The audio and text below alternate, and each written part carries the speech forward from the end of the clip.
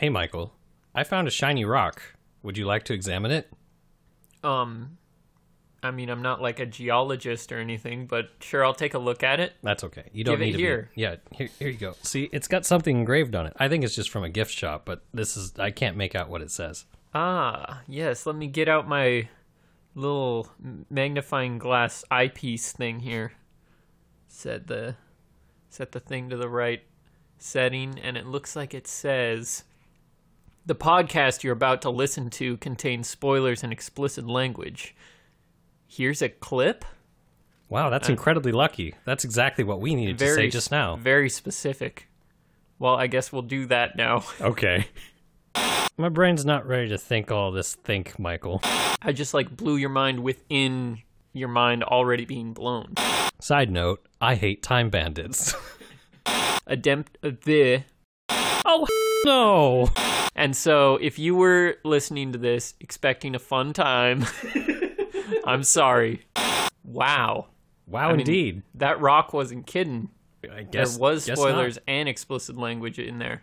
Huh. So, wonder which gift shop this thing came from, because that is, again, very specific. It came from the Mostly Movies podcast gift shop. We have a gift shop now? Yeah, it's on the internet. No, don't tell the listeners that. Just go to Amazon.com. We have all kinds of stuff on there. We don't. That you can buy. No, we don't. Do we? On Amazon.com? Oh, are you saying that we own Amazon.com? Yeah, that's our website. Everything on there is our merchandise. That explains our high-level quality of recording. Then. Yeah. So, if you're listening, go to Amazon.com and order your own Mostly Movies podcast merchandise. And now on with the show.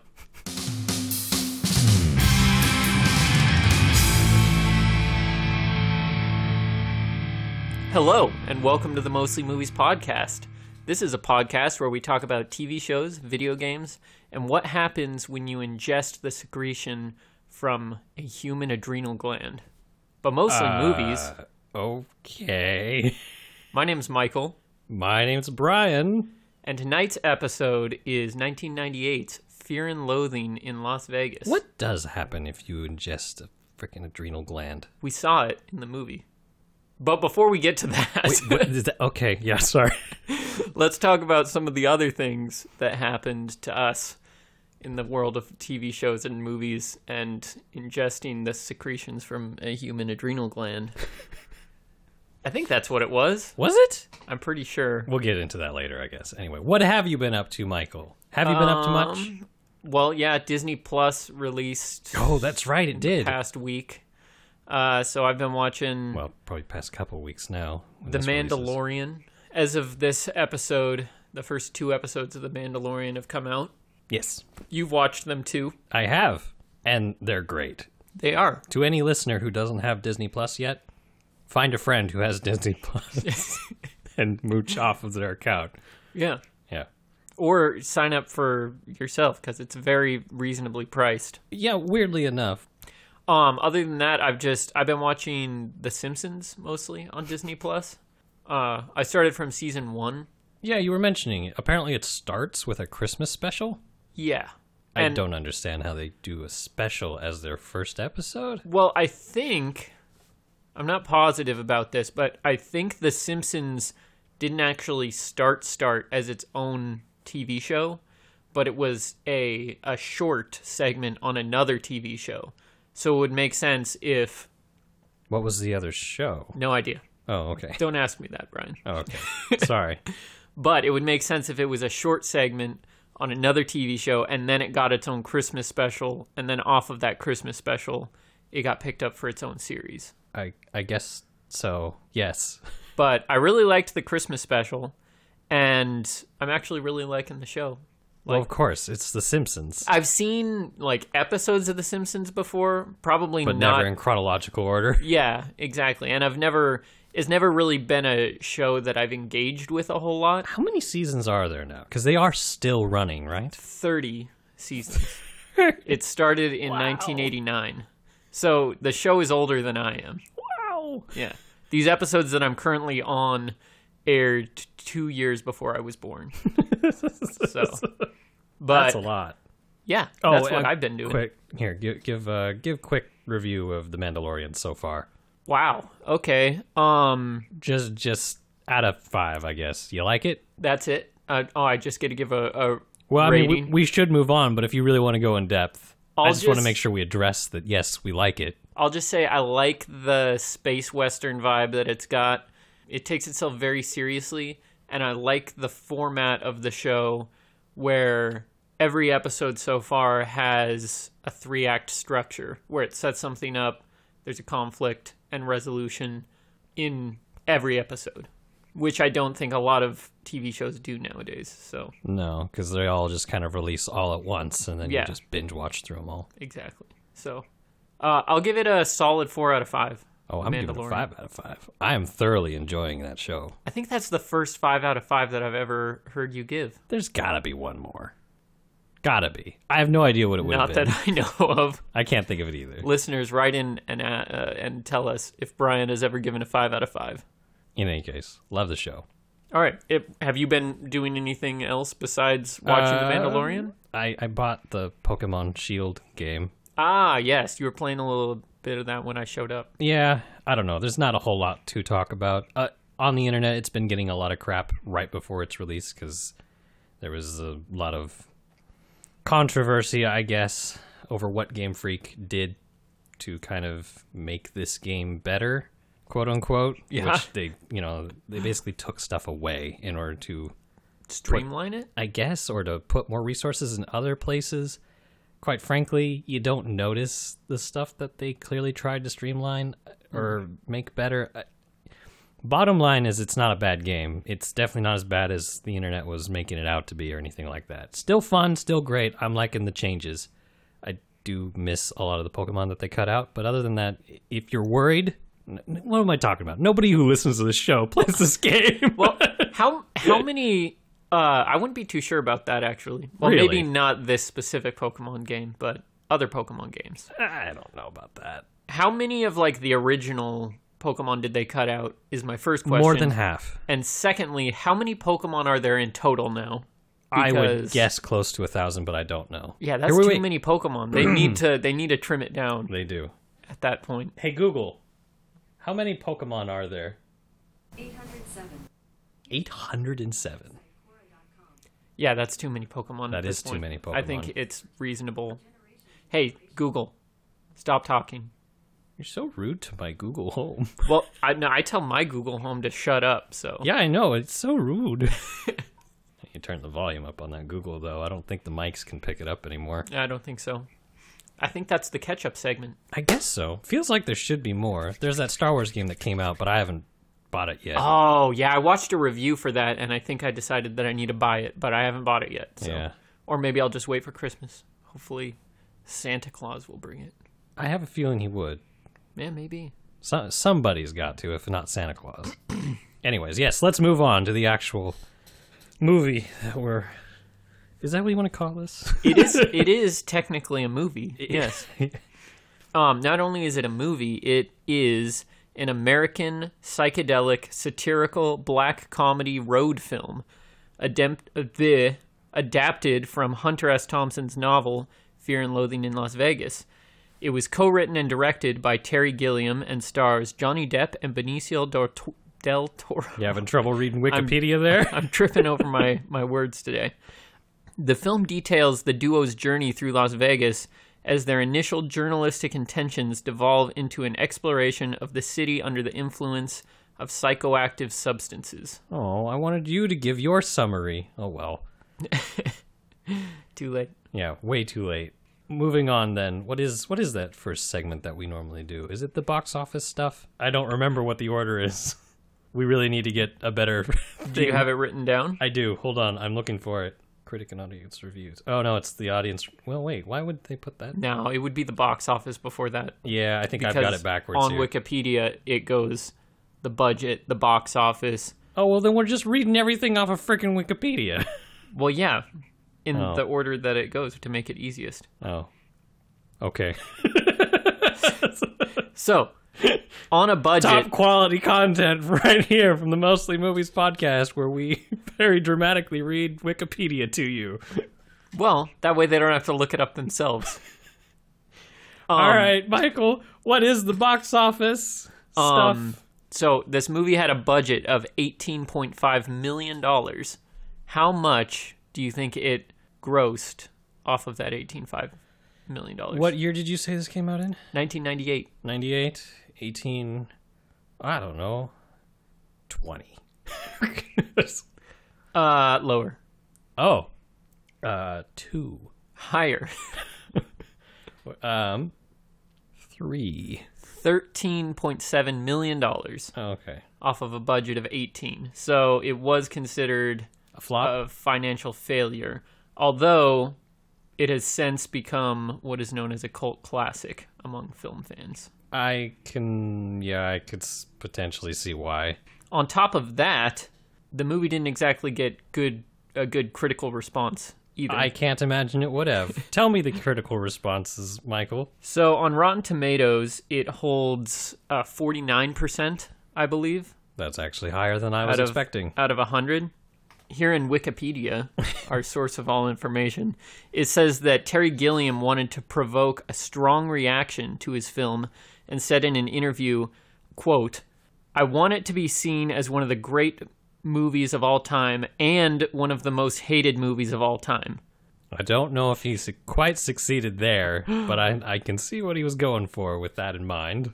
So the 49 is just an average across the board, I assume. Yes, based on 67 reviews, and has an average rating of 5.7 out of 10.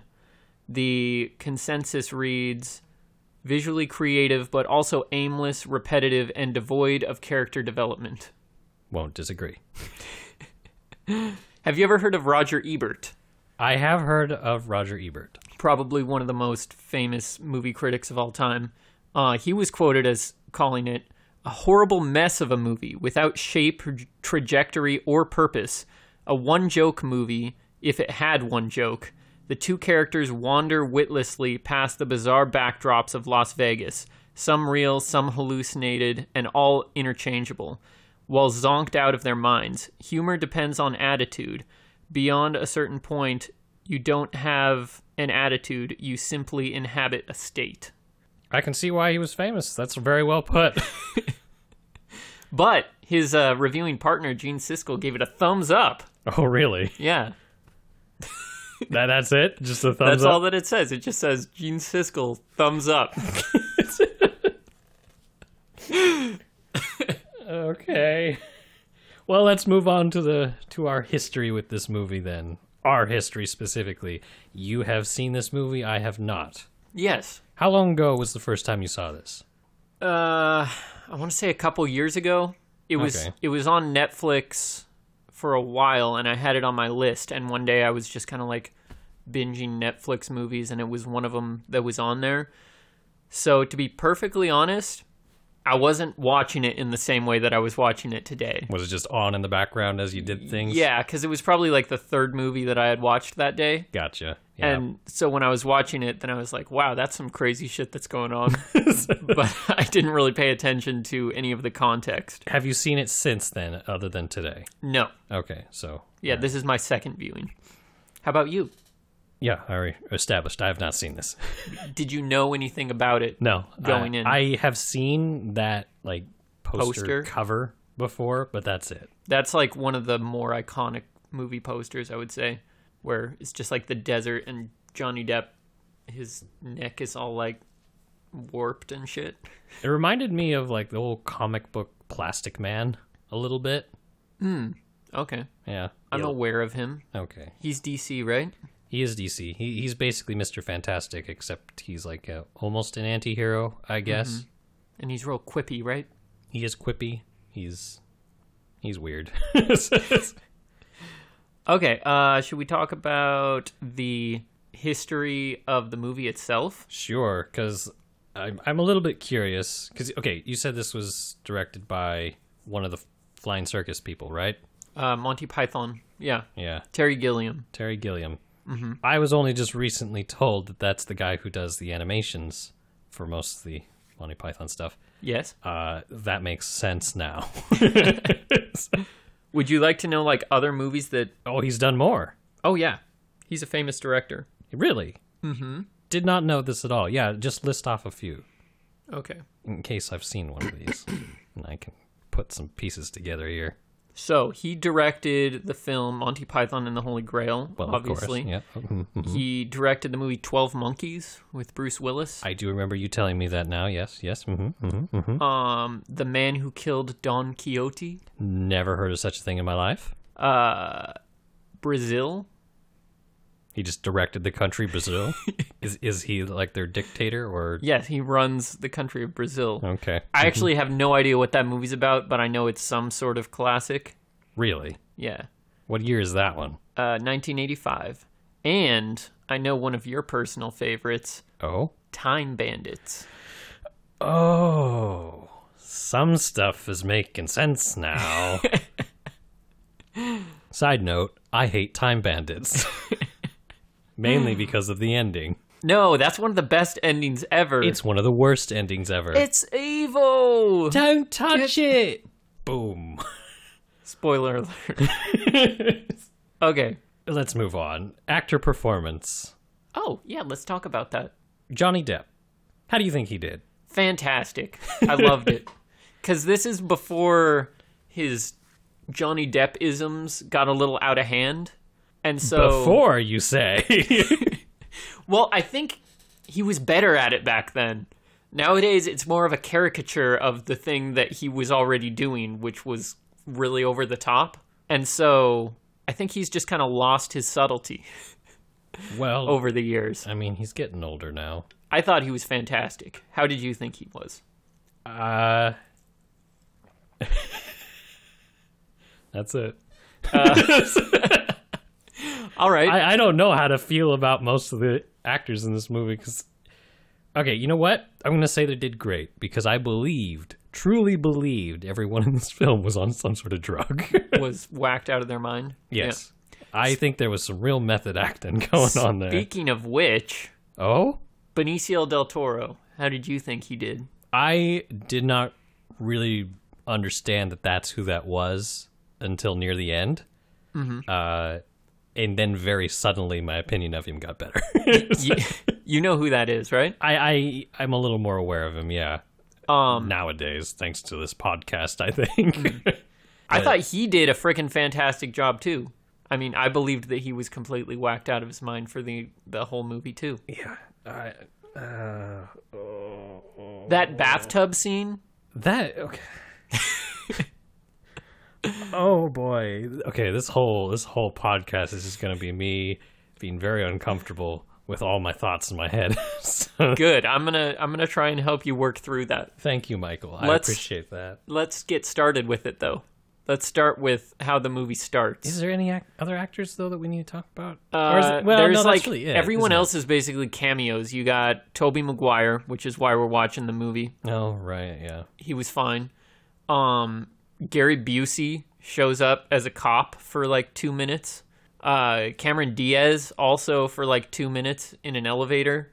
Oh, that's who that was. Yeah, the triumphant return of Cameron Diaz from really? In Being John Malkovich, where you also didn't recognize her. Who's she in Being John Malkovich again? She was the main chick, the one that wanted to become a man. She wanted to become John Malkovich. Like everybody, because everybody wanted to become John Malkovich. Well, consider my mind blown for a second time. Mm-hmm. I just blew your mind within your mind already being blown. I guess maybe I blocked it out, and now it's just being reblown. We should move on from this. For our opening segment, you should just bleep that out very strategically. All right. Beginning scene. Yeah. Tell us, Michael. It opens with two guys driving through the desert, just out of their mind on drugs. Yes. Already. And Johnny Depp's inner monologue explaining all of the things that they have and have taken and are about to take. And yes. I love the scene where they pull over and Johnny Depp, he's swatting at imaginary bats with a fly swatter, and he just opens up the trunk and he gives us all a rundown on all of the different drugs that they have. Yeah, that. How many of them do you remember? I think I heard something about ether. Yes. Ether is the only one I can remember because the rest have long, complicated names. They had weed. Oh, wait, there was cocaine in there. Yes, half a salt shaker's worth of cocaine specifically. Yeah. They had a quart of rum and a quart of tequila, I think. Oh, really? Yeah. They had a bottle of ether and some mescaline. Mescaline, that was the main one. Yeah, which I think were those capsules that they were like breaking open and snorting. Oh. I think that's what that is. I'm not super positive on what mescaline is. We're clearly drug aficionados here. Yeah. I meant to look it up, but I forgot. So that's fine. Anyway, so we fast forward a couple minutes. Actually, can I stop you and rewind? Already? Yes. We're at the very beginning of the movie. Well, it's because of the bats. Because when this movie started, yes, I was in note-taking mode. I was like, I have no idea what I'm getting into, but I imagine it's going to be weird. Mm-hmm. Now, when the bats happened, he actually killed a bat and left it, and it got left behind. My brain from there thought, okay, there's going to be some supernatural element here where he can like suddenly see things that are invisible and he's actually killing them or what have you. And I had no idea. Because you had no idea what the plot was about. No. Because, I mean, he actually killed something that was invisible and now it was there for us, the viewers, to see. I think that was just supposed to be like trippy. Well, I realize that now. Yeah. but in that moment, that's what I thought the kind of movie I was getting into. So The rest of the movie, I kept waiting for that to happen. Well, okay, not the rest of the movie, like maybe 10 more minutes. and then I realized started to catch on. Yeah, what was up to here. Shoot. Okay, do you want to go through this whole thing or just pick out some favorite scenes? Well, we definitely should just pick out favorite scenes because it's pointless to try and break this whole thing down. It really is. But I do, during this opening scene, want to bring up that our boy... Toby Maguire shows up. With it's not a mullet. What is that? Actually, is he our boy? Yes. Yes, Michael. No, actually, he's not our boy. Okay, well, he is. He is the subject of our next movie. Yeah. Our listener's choice poll. But the person that we based this movie off of was actually Debbie Reynolds. Well, yes, but we can still call him our boy because he is the reason we're also watching the next one. We're going to be watching the next movie. Yeah, so he counts. Okay. It's fine. Okay. We won't leave him on the side of the road. We'll stay by it then. He's our boy. Yeah. And he's got like stringy blonde hair. Yeah, really disturbing. I could not tell if it was a bald cap with the wig or not. Yeah. So, yeah, Johnny Depp, they stop and they pick up this hitchhiker, and Johnny Depp is clearly unhinged. Freaked out? Oh, yeah. Well, wait, what? What? What do you mean unhinged? He seemed like the normal one. He's like already paranoid that he's like, this kid, he's like, is this kid cool? Oh, if he's not cool, then we're just going to have to chop off his head. Gotcha. And bury him in the desert. Sorry, I thought you were saying Toby Maguire was the unhinged one. I was like, oh, no. What? Was there something I didn't pick up on? No, Toby Maguire was completely normal. Let's fast forward to the next scene. Oh, actually, before we fast forward on to the next scene, there was one choice line that I really liked where Johnny Depp like gets into the back seat and he's like right next to Toby Maguire. Mm-hmm. And he's like, oh, I almost forgot about the beer. Do you want a beer? And he was like, no. And he's like, how about some ether then? He's like, what? Yeah, that was it. That is all I wanted to stop the podcast for. Okay.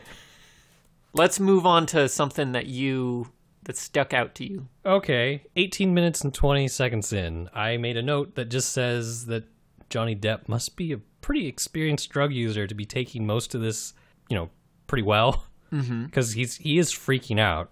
I think he's in the hotel at this point, and he's freaking out about all the lizards. Yes. And, I mean, obviously he's not doing too great, but...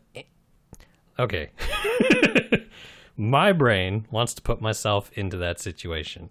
If that was happening to me, much more would be happening. Right. I would not be okay. Well, yeah. I mean, he clearly, the character that he's playing or whatever is experienced in in taking drugs because he's always in voiceover telling you what you should do when you're like tripping on acid or if you're dealing with a friend who's losing their mind on drugs and stuff like that. Yeah. So. Oh, all right. It's not backtracking, I swear. Okay. But he does mention, or rather, a scene happens where he's doing his narration while they're still in the car, and it kind of blends in with him actually muttering to himself. Right. So we get the idea as the audience that the narration is actually happening in his head. It's not like an after the fact and he's retelling the story or anything like that. Yes. It's in real time. He's more or less exactly... I don't know what I'm saying here. It's his actual thoughts as they're occurring. I know what you're talking about. I like the way that they did it where he's saying that shit about chopping off Toby Maguire's head and burying him in the desert. Yeah. And then he's like, oh shit, did I say that out loud? Yeah, and then like it's the narration... in both voiceover and he's saying it out loud. Yeah, that was really well done. Yeah. Let's see. Is this getting off track already? It is a bit. All right.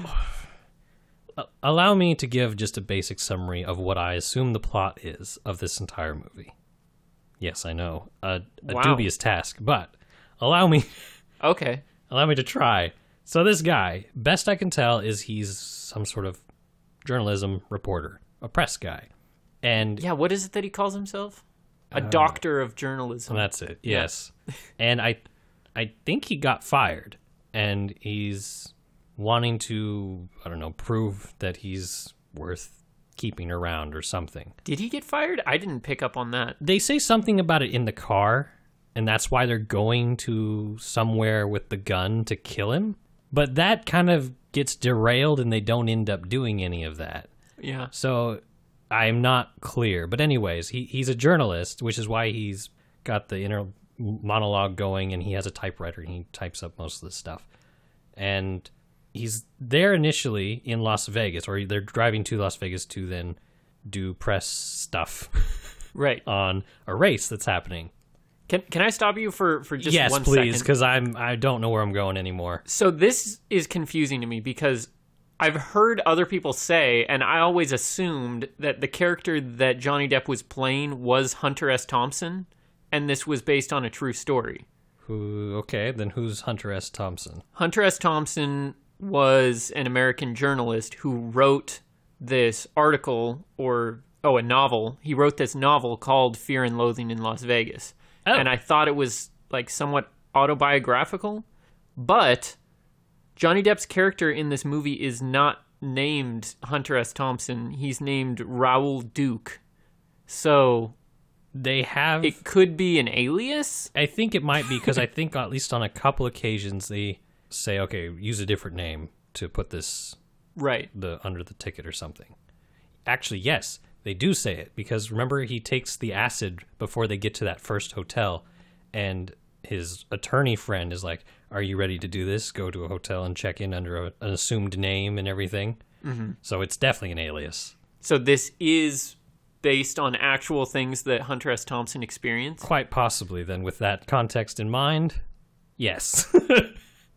That's even crazier, dude. But yeah, continue. Go on with well, okay. your plot Now synopsis. with now knowing that, I guess then the rest of the story is just him getting information for a book that he's going to write, because now he's fired as a journalist. Yeah, that might be just it, and he's just taking a bunch of drugs along the way, I guess, for inspiration / just to continue doing stuff. I don't. So, can you think of a reason that this book became popular enough to turn into a movie? 2 reasons come to mind. One, it's so off the wall that nobody would believe it, but at the same time, if it's written by a guy claiming that it was all real stories, causes enough conversation / controversy / I don't know, arguments. Right. That it would at least get talked about. Second reason, it's just so off the wall, people like to hear crazy stories. That could be it. I don't know. My brain actually hurts right now. So the first time that I watched this movie, I did not pick up on any of the themes that he was getting at. Oh, with right. all of the craziness. I do have another note about his inner monologue, actually, to that same effect, because I liked his inner monologue narration stuff, because it's a lot more calm, it's a lot more analytical of the situation. He's seeing and picking up a lot. Very good writer. Very Just good. like the way that he speaks is very compelling. Yes. The very first, or one of the very first things that I thought when I heard the voiceover narration and just all the crazy shit that was going on is, this is very well-written nonsense. That's a good way to put it. So anyway, go ahead. Well, You okay. forget what you were going to say. No, I'm looking through my notes, and I'm trying to pick one of these to talk about, because otherwise we'll just end up talking about them all. Who's a mall? Well, we don't need to talk about him. He's not that interesting. What we should say is that they are tripping on acid for a while. Once they get to Vegas, they're just going around. They end up doing ether, and then they go to Debbie Reynolds' live show, get kicked out of there real quick. Reason we're watching this. Do a bunch more nonsense. Benicio del Toro wants to die in a bathtub at like the peak of this song. What else is there to say? Well, that's only like maybe 40 minutes into the I know, right? the movie. When we were watching this, I was like, I thought that was near the end when that happened. There's still like an hour left in this movie. But at that point, I started like picking up on more of the themes that I had mentioned earlier. Tell us some of these themes, Michael, because I can't collect my thoughts. So many times when he's sitting down at his typewriter, he's kind of flashing back to the 60s and talking about sort of like hippies and the summer of love, I guess, where they were all like peace and love and hallucinogenics, right? Like drugs. Right, yeah. And I feel like that whole movie, or this whole movie, is... What's the word that I'm trying to look for? It's deconstructing that. It's like why that doesn't work, but then also the way that America is now also doesn't work. It just has a very, very bleak outlook on everybody and everything. And I've got some examples that I can bring up. Okay. So at the very beginning, he's talking about, as they're driving through the desert, that's the same desert where the Manson family lived. Where's the Manson family? Well, have you not seen Once Upon a Time in Hollywood yet? We need to watch that. No, I haven't, actually. You know who Charles Manson was? No. I'm going to have to explain this whole thing then. For those of you listening at home, I do enjoy the defeated look on his face every time he hears that I haven't seen or heard about something. Charles Manson, he was this very... what's the word when somebody... Give me the highlights, Somebody man. attracts a lot of people to them. Charismatic? Very charismatic individual. He started this cult, basically, of a bunch of hippies who all believed in like this hippie movement. Is this the Kool-Aid thing? No, No. that was a different cult. Dang it. This was the Manson murders cult. Oh. Where Charles Manson inspired some of his followers to kill a bunch of people. Oh, neat. Yeah. So I feel like Johnny Depp at the beginning of the movie bringing up the Manson family and the murders that would be associated with that kind of draws a parallel to later on when he's talking about the 60s and the drugs and the love and peace and all of that. What I wrote down, this might seem a little wanky. Sure. I mean, yes, it is going to, but continue. Yeah, this was the scene where he was talking about the 60s and how all of these hippies believed that they would win just with their energy, it said. And it was showing like all of these crowds of people that were like all about love and peace, right? Mm-hmm. That same year is the year that people that would have been associated with this group committed these murders. So it's almost like Johnny Depp, well, not why Hunter S. Thompson is saying that when you rely completely on your uninhibited energy, the peace and love only lasts until fear and loathing sets in, because then you're completely driven by that, like Johnny Depp and Benicio del Toro are throughout this whole movie. Maybe I'm not articulate enough to No, you are. It's just say that in a better way. No, you just got me thinking now is all, and I can't bring my brain. Does it make you want to go watch the movie again? Oh hell no! I don't ever want to go through this experience ever again, Michael. And then so later on in the movie, there's like way more scenes that kind of highlight why that doesn't work, like the sort of philosophy of the hippies from the 60s, but then also why traditional American capitalism or whatever doesn't work either. So let's say, for example, the scene where he goes back into Las Vegas and he's checking into the hotel, and there's that what are they called? They're not bellhops. I know who you're talking about. Like the concierge? Is that what it is? The check-in guy. I don't know what you call that, though. Yeah, he is talking Sven. to... Yeah, Sven. Which, side note, by the way, one of my favorite scenes. I had to mark that one down. Oh, you really liked that scene? Yeah, I liked it. So he is just getting berated by this cop from Michigan who said that they had a reservation, and he's being like very calm and polite about it, and this cop is just losing his shit, right? Like yelling at this guy. And Johnny Depp then starts this monologue, and he's like, hey, I can hear what this concierge check-in guy is actually saying to this dude. Or wants to say to this guy. Yeah. And then he's basically like, hey, I know cops like you always get this power trip. You think that you have control over everybody, but I'm the one that's in control over this situation. So it's basically saying people are going to exploit their power wherever they can. Anybody who gets power is going to take advantage of that power, especially because they feel like everybody else exploits their own power. My brain's not ready to think all this. Think, Michael.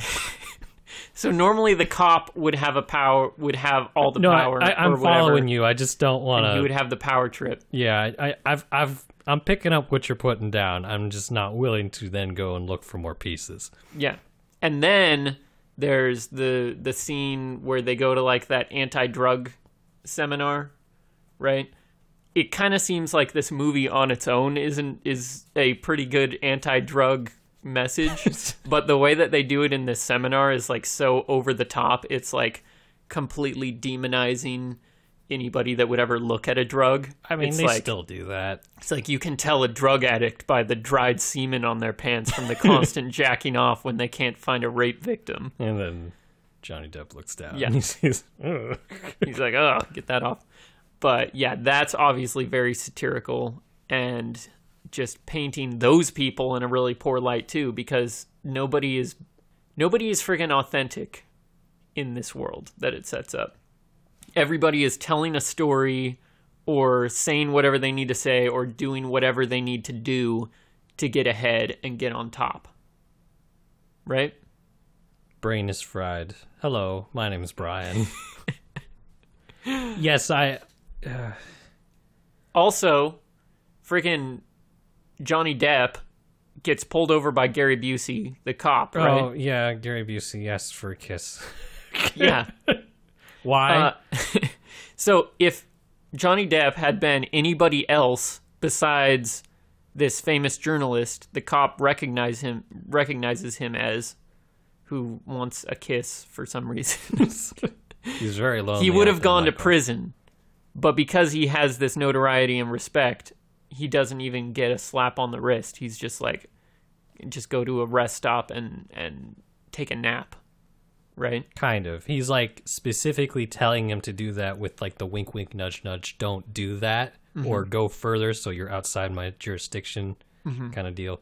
I didn't understand what was happening there until you've just now said, oh, he recognizes him as a famous journalist, because otherwise that makes no sense. And I was about to ask, what on earth did he see on this guy's identification that made him go like, oh my gosh. Yeah, because he's Hunter S. Thompson, I guess. I guess. And so I feel like the point of that scene is saying people in America that are notable and have respect have it way, way easier.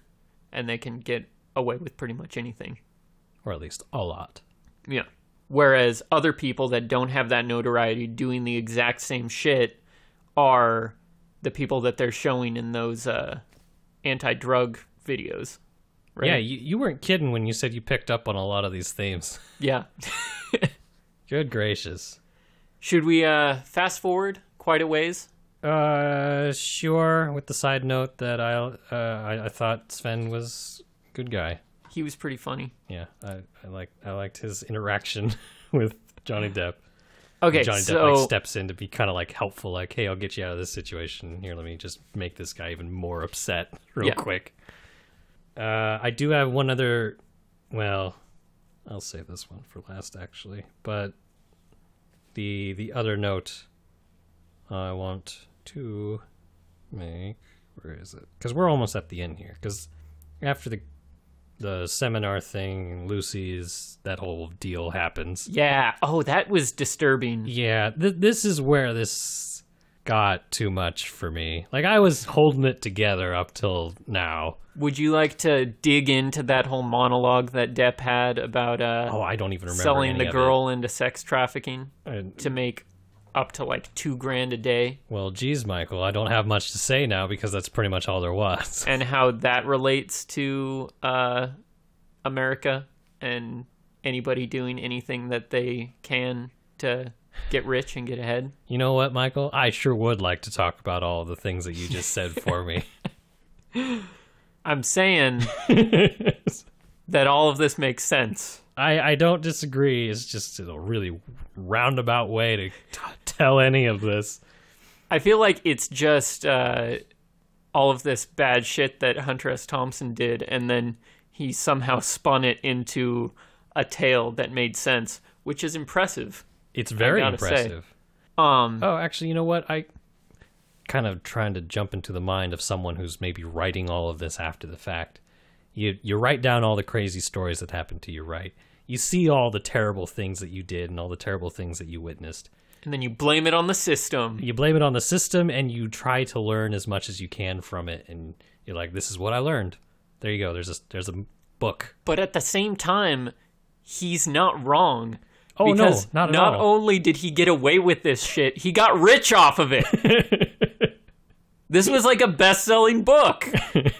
I mean, it's well written. It is well written. That's true. There's a reason he's famous, Michael. So let's fast forward to Johnny Depp. He takes the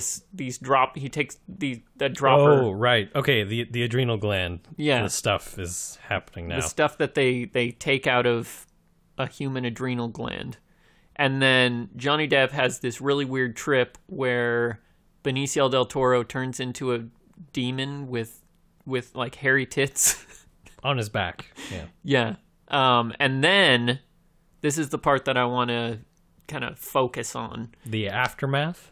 Yes. He wakes up in this hotel room that's completely trashed. And flooded. Right? Flooded with beer all over the floor. Oh, that's all beer? Yeah, it's supposed to be. And there's friggin' French fries and ketchup and mustard and porn all over the walls. And he's wearing galoshes and has a gator tail attached to him. And what else is on the wall? There's Debbie in the background. There's Debbie Reynolds. Was Debbie Reynolds in the background? Yeah, remember? He's got the little shrine set up for her. I was going to point out the massive American flag that was there's that. Centered on the wall in the background. Because it's the American dream. They found it, Michael. Yeah. That was a pretty clear parallel to excess in America. All of the alcohol, the junk food, the porn, the nasty toilet covered in vomit with the gun at the bottom of it.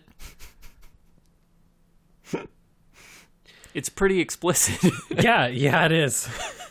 I can't believe I didn't pick up on any of this the first time that I watched it. Well, you mentioned you weren't really watching it. So. Yeah, that's true. It was just kind of happening in the background. Which I feel like is probably how these drug trips happen. They happen in the background, and then you realize it as you're rethinking about it. What am I doing? I can't think right now. Don't try, Brian. Is there anything else that you want to bring up before we just go to the yes, the wrap-up? bloody knife. Well, there was that knife, right? And he grabs it and he sees there's blood on it. Yeah. It's not ketchup. It is blood. And then he has that flashback to the diner with where they had the interaction with that girl. And he mentions something about having her throat slit, but she's still in shock. But we don't actually see anyone get stabbed or sliced or anything like that. So do you think that was almost like rewriting what happened? Well, I don't know. That's what I'm hoping you can piece together for me now, Michael. I don't know, because I didn't even pick up on that. Well, what I got from it was that the girl was in shock because of a past experience with a knife where she had been wounded or injured, and so she was in shock, kind of like flashing back to that moment. Oh.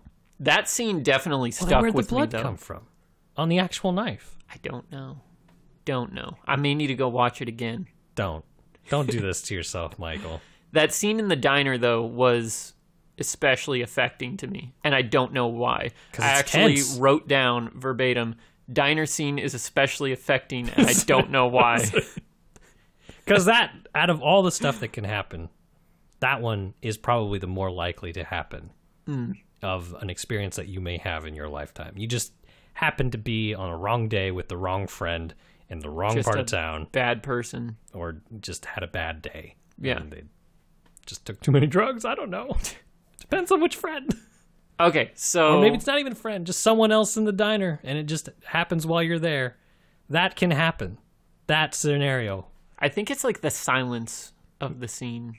That too. Because there's just the knowing that there's no one there to And help. it like escalates to the point that you're super, super tense, and then it never deflates. The whole scene just kind of leaves you with that sense of tension, almost. Well, it does deflate eventually when they leave. Yeah. And nobody gets cut, even though there's still blood on the knife, and I don't understand. Okay, let's jump to the wrap-up. Sure. Because Benicio del Toro gets on a plane, completely scot-free. Yeah. And then we go back to the trashed hotel room that's the visual depiction of American excess. Well, Hunter S. Thompson basically summarizes the whole meaning behind the story, right? Right. Do you remember what it said at all? No, at this point, my brain was fried, and I wanted it all to be over. So I didn't get the whole thing written down. There were a couple things that jumped out at me. The first was that he referenced the philosophy of Tim Leary. Who's that? See, I'm glad that you asked, because I looked it up.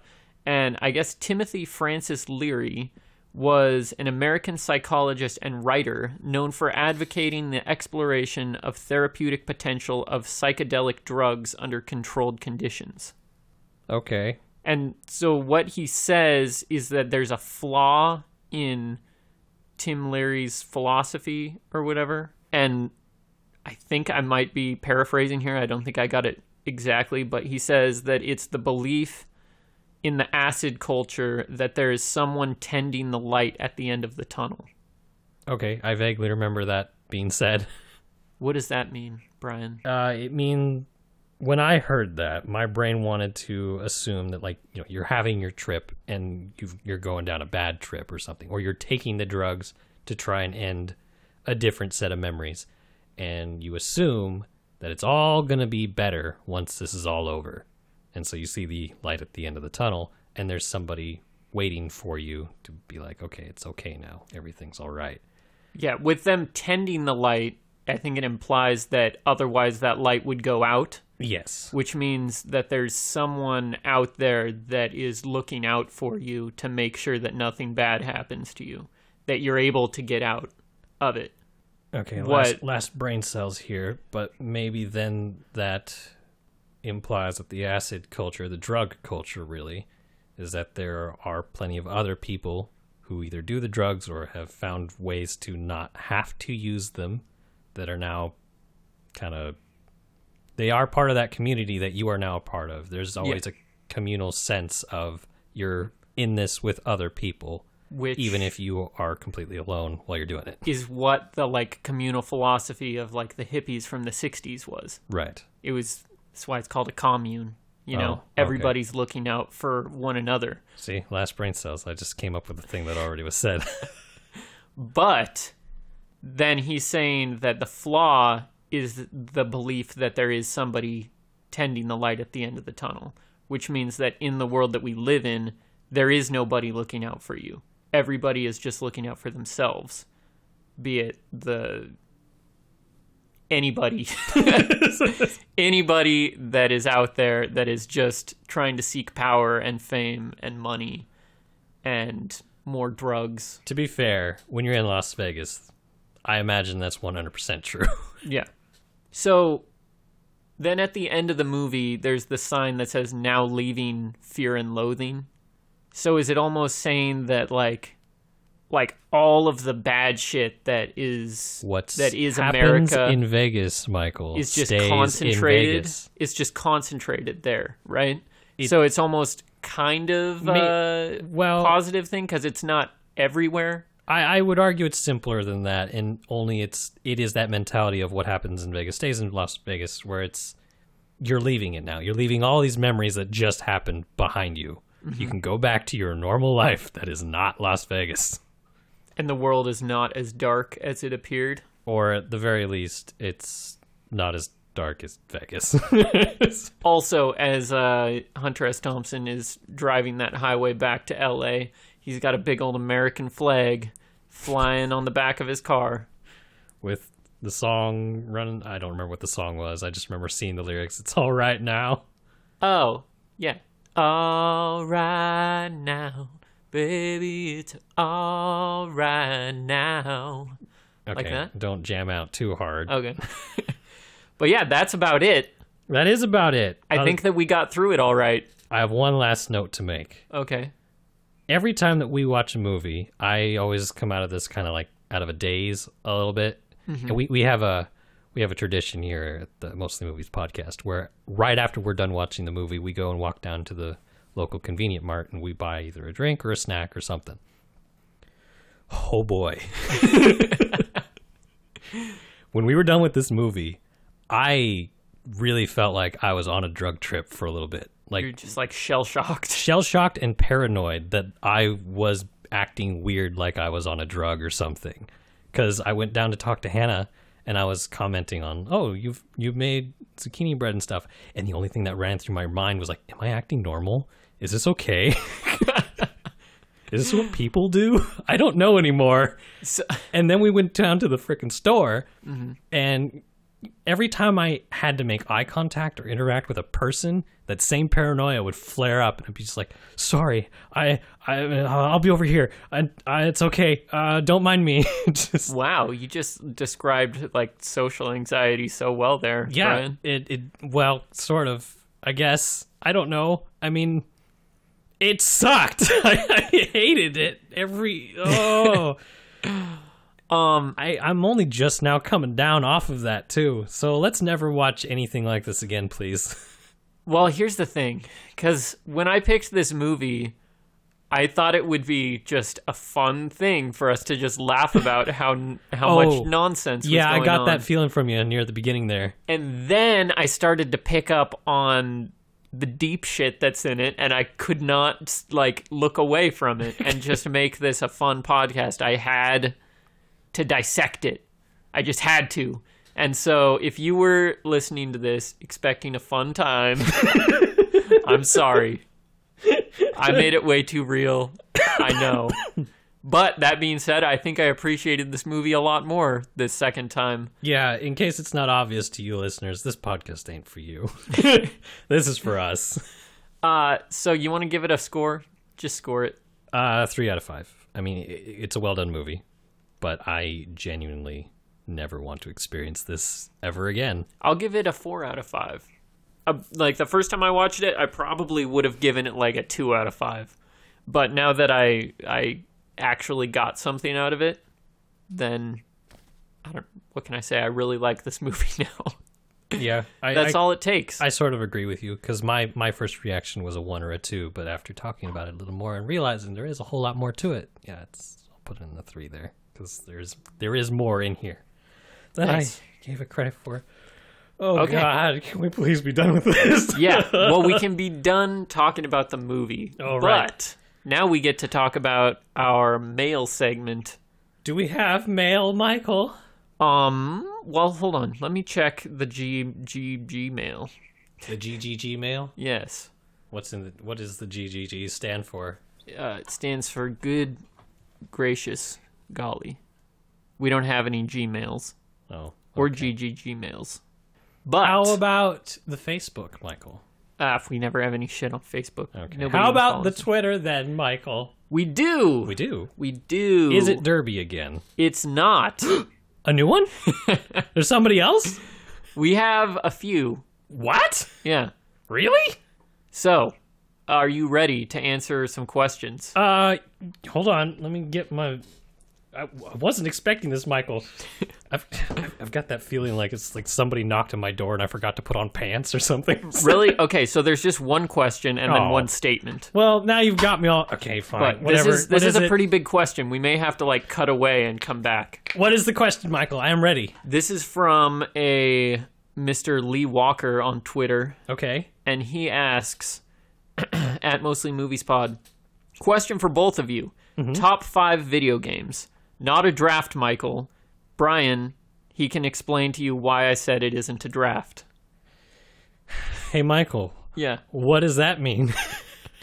Well, we have this game at work where we'll pick a I subject. assume this is a work friend then. Yes. Okay. Yeah. So we'll do things much like fantasy football drafts where we'll pick a subject, be it favorite video games or movies or actors or actresses, things like that, and we'll draft them. So we'll set a draft order, and then one person will pick like their favorite video game. Like that's a bad example because I don't want to give away what my favorite video game is. Okay. Let's say favorite movie. Let's say my favorite movie is Fear and Loathing in Las Vegas. It's definitely I pick not, but, that. okay. I pick that first, right? Then you can't pick it. Oh, I see. Okay, I gotcha. Right. But we're not doing it like that. Okay. We're just going to pick our top 5 favorites. So what I think we need to do is get some paper and write them down so that if there is any overlap, we won't even know until we're reading them off. Sure. Yeah. All right. So cut right now, Brian, Yep. to when our lists are done. Okay. And we're back, everybody. We both have our top 5 list ready to go. Right, Brian? More or less. I'm going to let you share your number 5 first. Uh, Because I don't think it's the same as mine. well, of course not. We don't have the same taste in video games, first of all. I wouldn't be surprised if one of them was the same. Okay. Maybe well, not the same number on the list, but there might be some overlap. Okay. Your number 5. Just say it. What do you have written down at number 5? Crystal Chronicles, the Final Fantasy game. GameCube. Oh, okay. Yeah. Final Fantasy Crystal Chronicles. I've played it. Not by myself, but back when it was on the GameCube, right? Yeah, and you had to have the little We used to get Game together. Boys to you do have multiplayer. the little, Game Boy Link cables. I They're played bringing it it that back way. for the Switch, I think, next year. With the Game Boy Link cables? No. Oh, That'd well be then I'm absurd. not That's the whole reason why it's so great now, because you don't have to do that stupid bullshit. That's like the only fond memory I have about that game, though. Oh. Anyways, what's your number 5, Michael? My number 5, I played this for the first time like almost exactly a year ago, I would say. Wow, that recent. Okay. And I have since then played it probably 8 more times. Is it Spider-Man? It is not Spider-Man. It is Until Dawn. What? Yeah. Okay. I mean, what other game would I be able to play through entirely 8 times? The thing about that game is it's basically a movie, so it's like an 8-hour runtime, but the decisions that you make affect how the game ends. Does that count as 8 times? Because you technically are playing it to get a different set of things that happen. I played through the story mode 8 times. I so, guess, yeah. but it's different stories, isn't it? Also, I platinumed it. Okay, whatever. Yep, Yeah. all right, fine. All right. Your number 4. My number 4... I'm going to rearrange this a little bit, actually. Come on. Well, because I'm looking at it, and I'm going to say Fallout New Vegas. Okay. Yeah, that is one of my favorites. And it's the only game that I have ever owned where I have bought it on every system possible that you can own it on. I believe that you've mentioned that before on the podcast. I have. And Yeah. I still, to this day, do not understand why I have done that. It's just something in your subconscious. I've never played that game before. It's great. Well, I've played a little bit of Fallout 4, and I wasn't a huge fan. Yeah, That's the you don't only- really seem like the target audience for this. I've- I feel like it would be better, though, if you had like a bunch of friends together and we were like, Michael. That's Michael, exactly what Michael." happened when we played Fallout 4. You remember we created my character as what like my dream girl would look like? Vaguely. You don't remember that? I remember trying to get you to play Fallout 3, and we couldn't really get you past the... I couldn't get vault. past the intro. You let me borrow Fallout 3 once, and it crashed during the Yeah. intro every time. But we won't get into that. Yeah. My number 4 is the Valve classic game, Portal 2. Ooh, I forgot about Portal. That's the one. That's the one that I thought would overlap with your list. No changing it. You can't change your list. Well, I can't, because there are other games in my list that deserve these spots.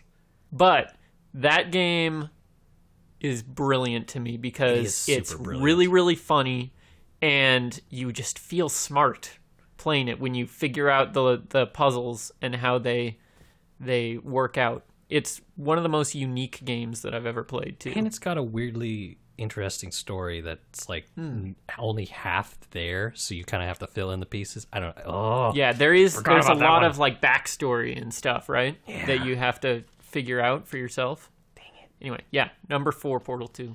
What's your number 3? My number 3 then goes to Destiny 2. Wow, that's that high on your list? Yeah. I haven't heard you mention that game in like a year, Yes, I haven't played it in probably almost a year now. but it doesn't make it not one of your favorite games. Well, because I played it nearly nonstop for several years, from Right. the Well, point it came out until more recently. then why Portal 2 instead of Portal 1? I mean, what the fuck am I saying? I meant Destiny. Why Destiny 2 instead of Destiny 1? I don't know, because that's just the more recent one. That's where the story ended last time I played it.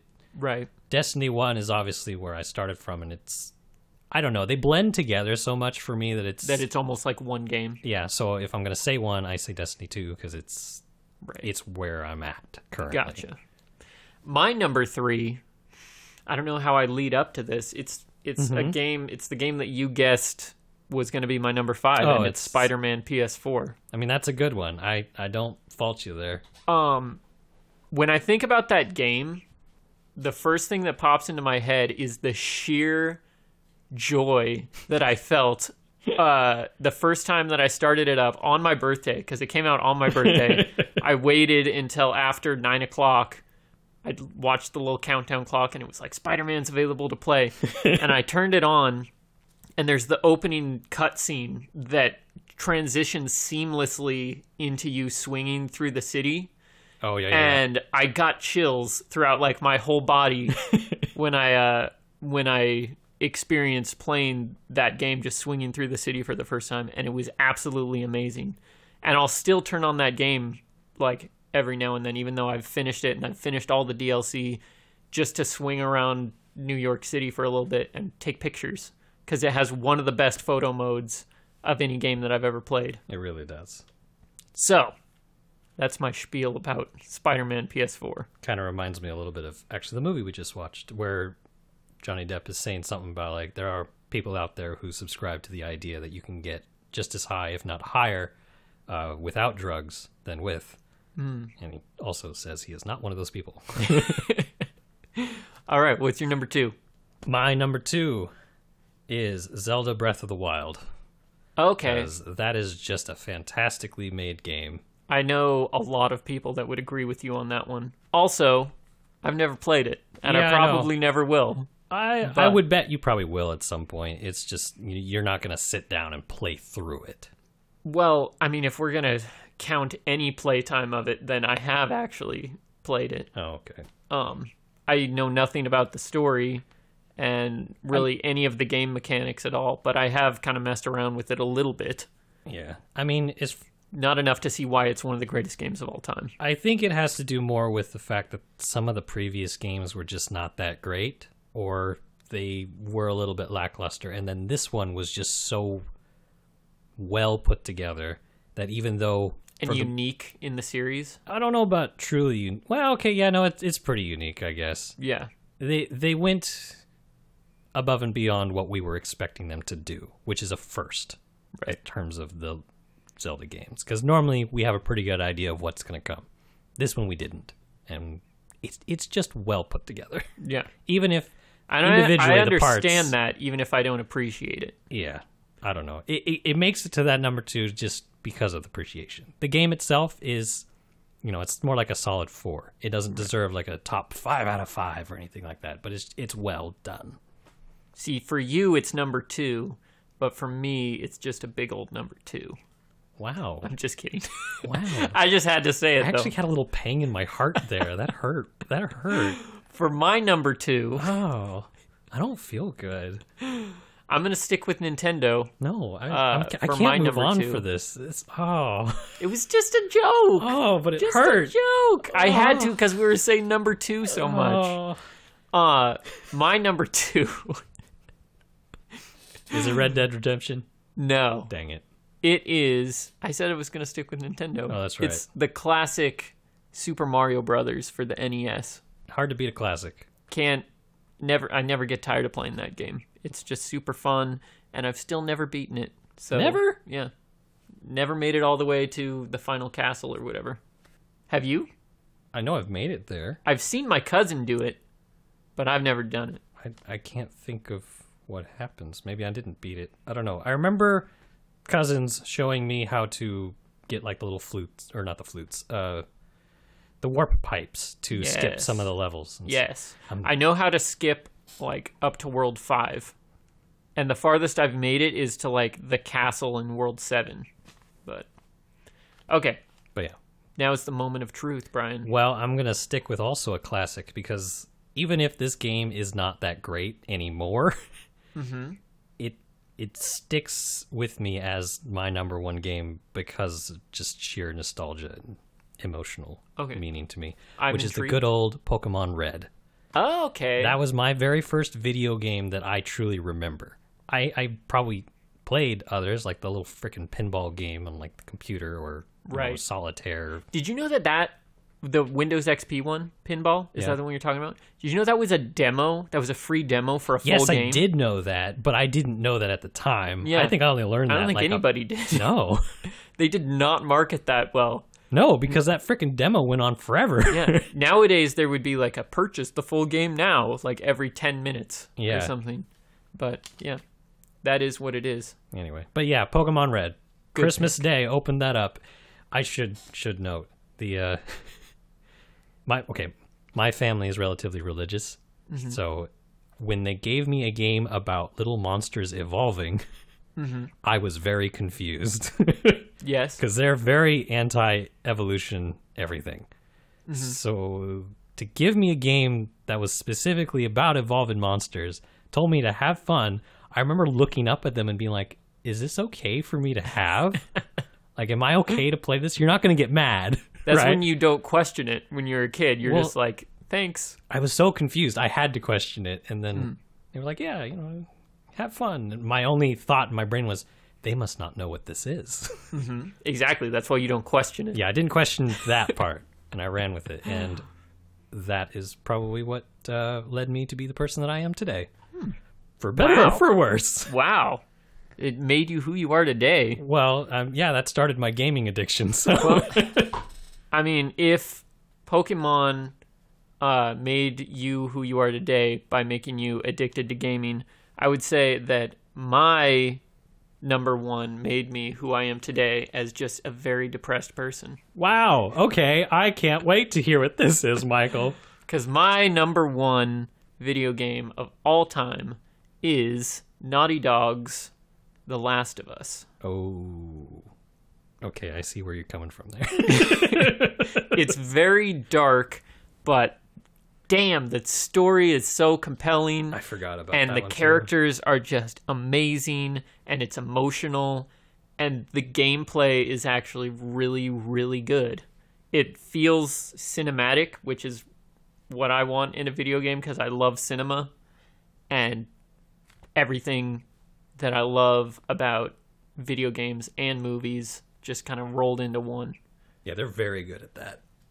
And I'm super excited for The Last of Us Part 2, even though it just got pushed back like 4 months or something. But yeah, there you go, Lee. Yeah, great question. Sorry we spent so long on that. Now I'm sure that he's digging it. An honorable mention I'd like to put in here is the Stanley Parable. Oh yeah, I remember that game. I love that one. We have another tweet here. Oh, yes, that's right. There's more mail. Sorry. Yes, I'm going to have to cut out so much to make room for this. This is also from Lee Walker, which is not a question, but a statement. And it says, at Mostly Movies Pod, it's still early in development, but I'm working on a drinking game for the podcast. I don't like the sound of that. I love it. Once you work out the rules of the drinking game, send them in so that we can read them on the podcast, and all of our listeners can play the Mostly Movies podcast drinking game. Do we, the hosts of the show, have to participate? No. Oh, Do you okay, know well- do you know how a drinking game works? Yes, but I thought we would also, depending on how the drinking game works, man. Because, I mean, if we say a thing and we have to drink. No, it's just when you're listening to the podcast, you would take a drink.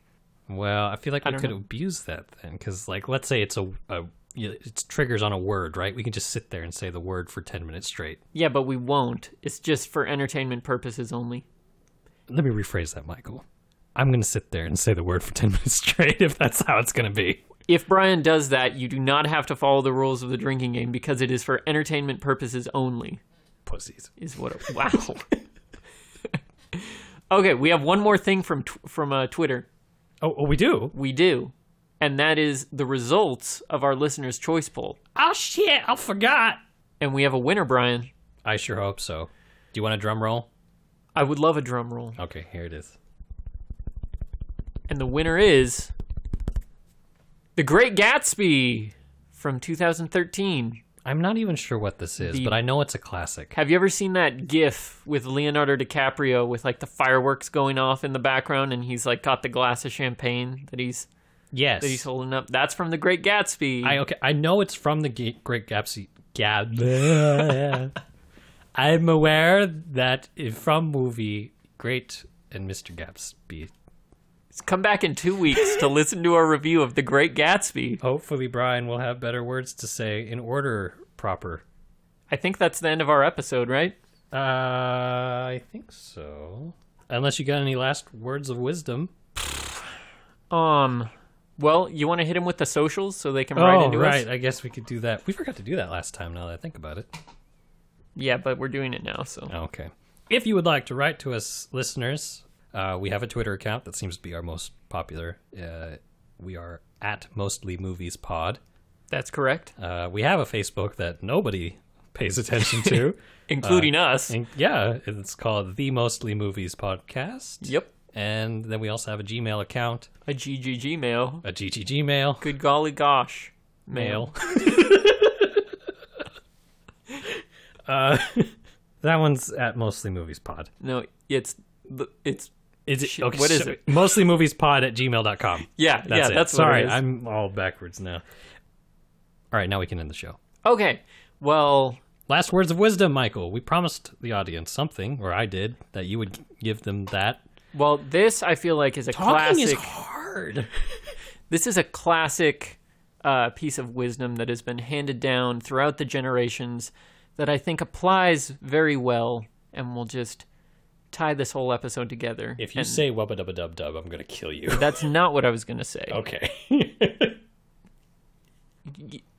Did I throw you off? A little bit. Sorry.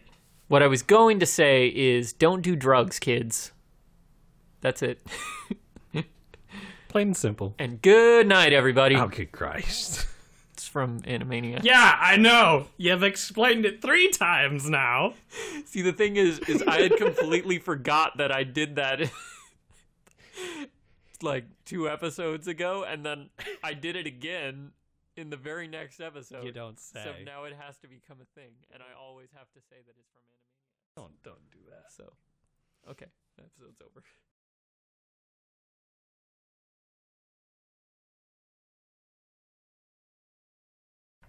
Woo! Who indeed, sir. Man, we've been recording for like 2 hours. Almost. Do we still have... Are we still recording, even? We haven't run out of tape? We have 5 minutes left. We can do a stinger spoiler real quick. Wow. Okay. Oh, damn, that's good shit. Wow, that was a lot of coke that you just put into your nose, man. I just realized I shouldn't be swearing because this is the spoiler intro. Well, But- too late now. Spoilers and Oh, gosh, explicit damn it. language will be ahead for this episode, All right. and also a lot of illicit narcotics. I mean, we're not doing the illicit narcotics, even though it kind of seemed like I was. Yeah, no, don't worry. It was Coca-Cola. Yes, and I snorted it up my nose. Yeah. Um, Did that hurt? It looked like it hurt. yeah, it's very tingly in my brain. I like that one, but we do need to do it without cursing. If we can do it without cursing, I think that'd be great. Well, what are you supposed to say after you do a line of cocaine? You gotta say, damn, that's good shit. Oh, Wow. damn, that's good shit. What am I supposed to say? Nailed it. All right. Oh. What? Are we not recording? No, we are. Tell me I that just we're read recording. this wrong. It's not 5 minutes that we have left. It's 5 hours.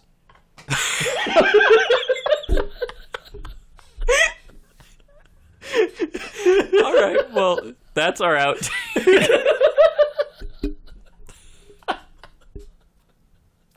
Perfect. Sorry. Okay. Is that true? Yeah. I didn't realize that it was counting down from seconds, minutes, then hours. I thought it was something else. I thought it was milliseconds, seconds, and minutes. Okay. For some reason. I don't know why. It hasn't changed. Yeah. Good was night, good. everybody. That was a good way to end it right there.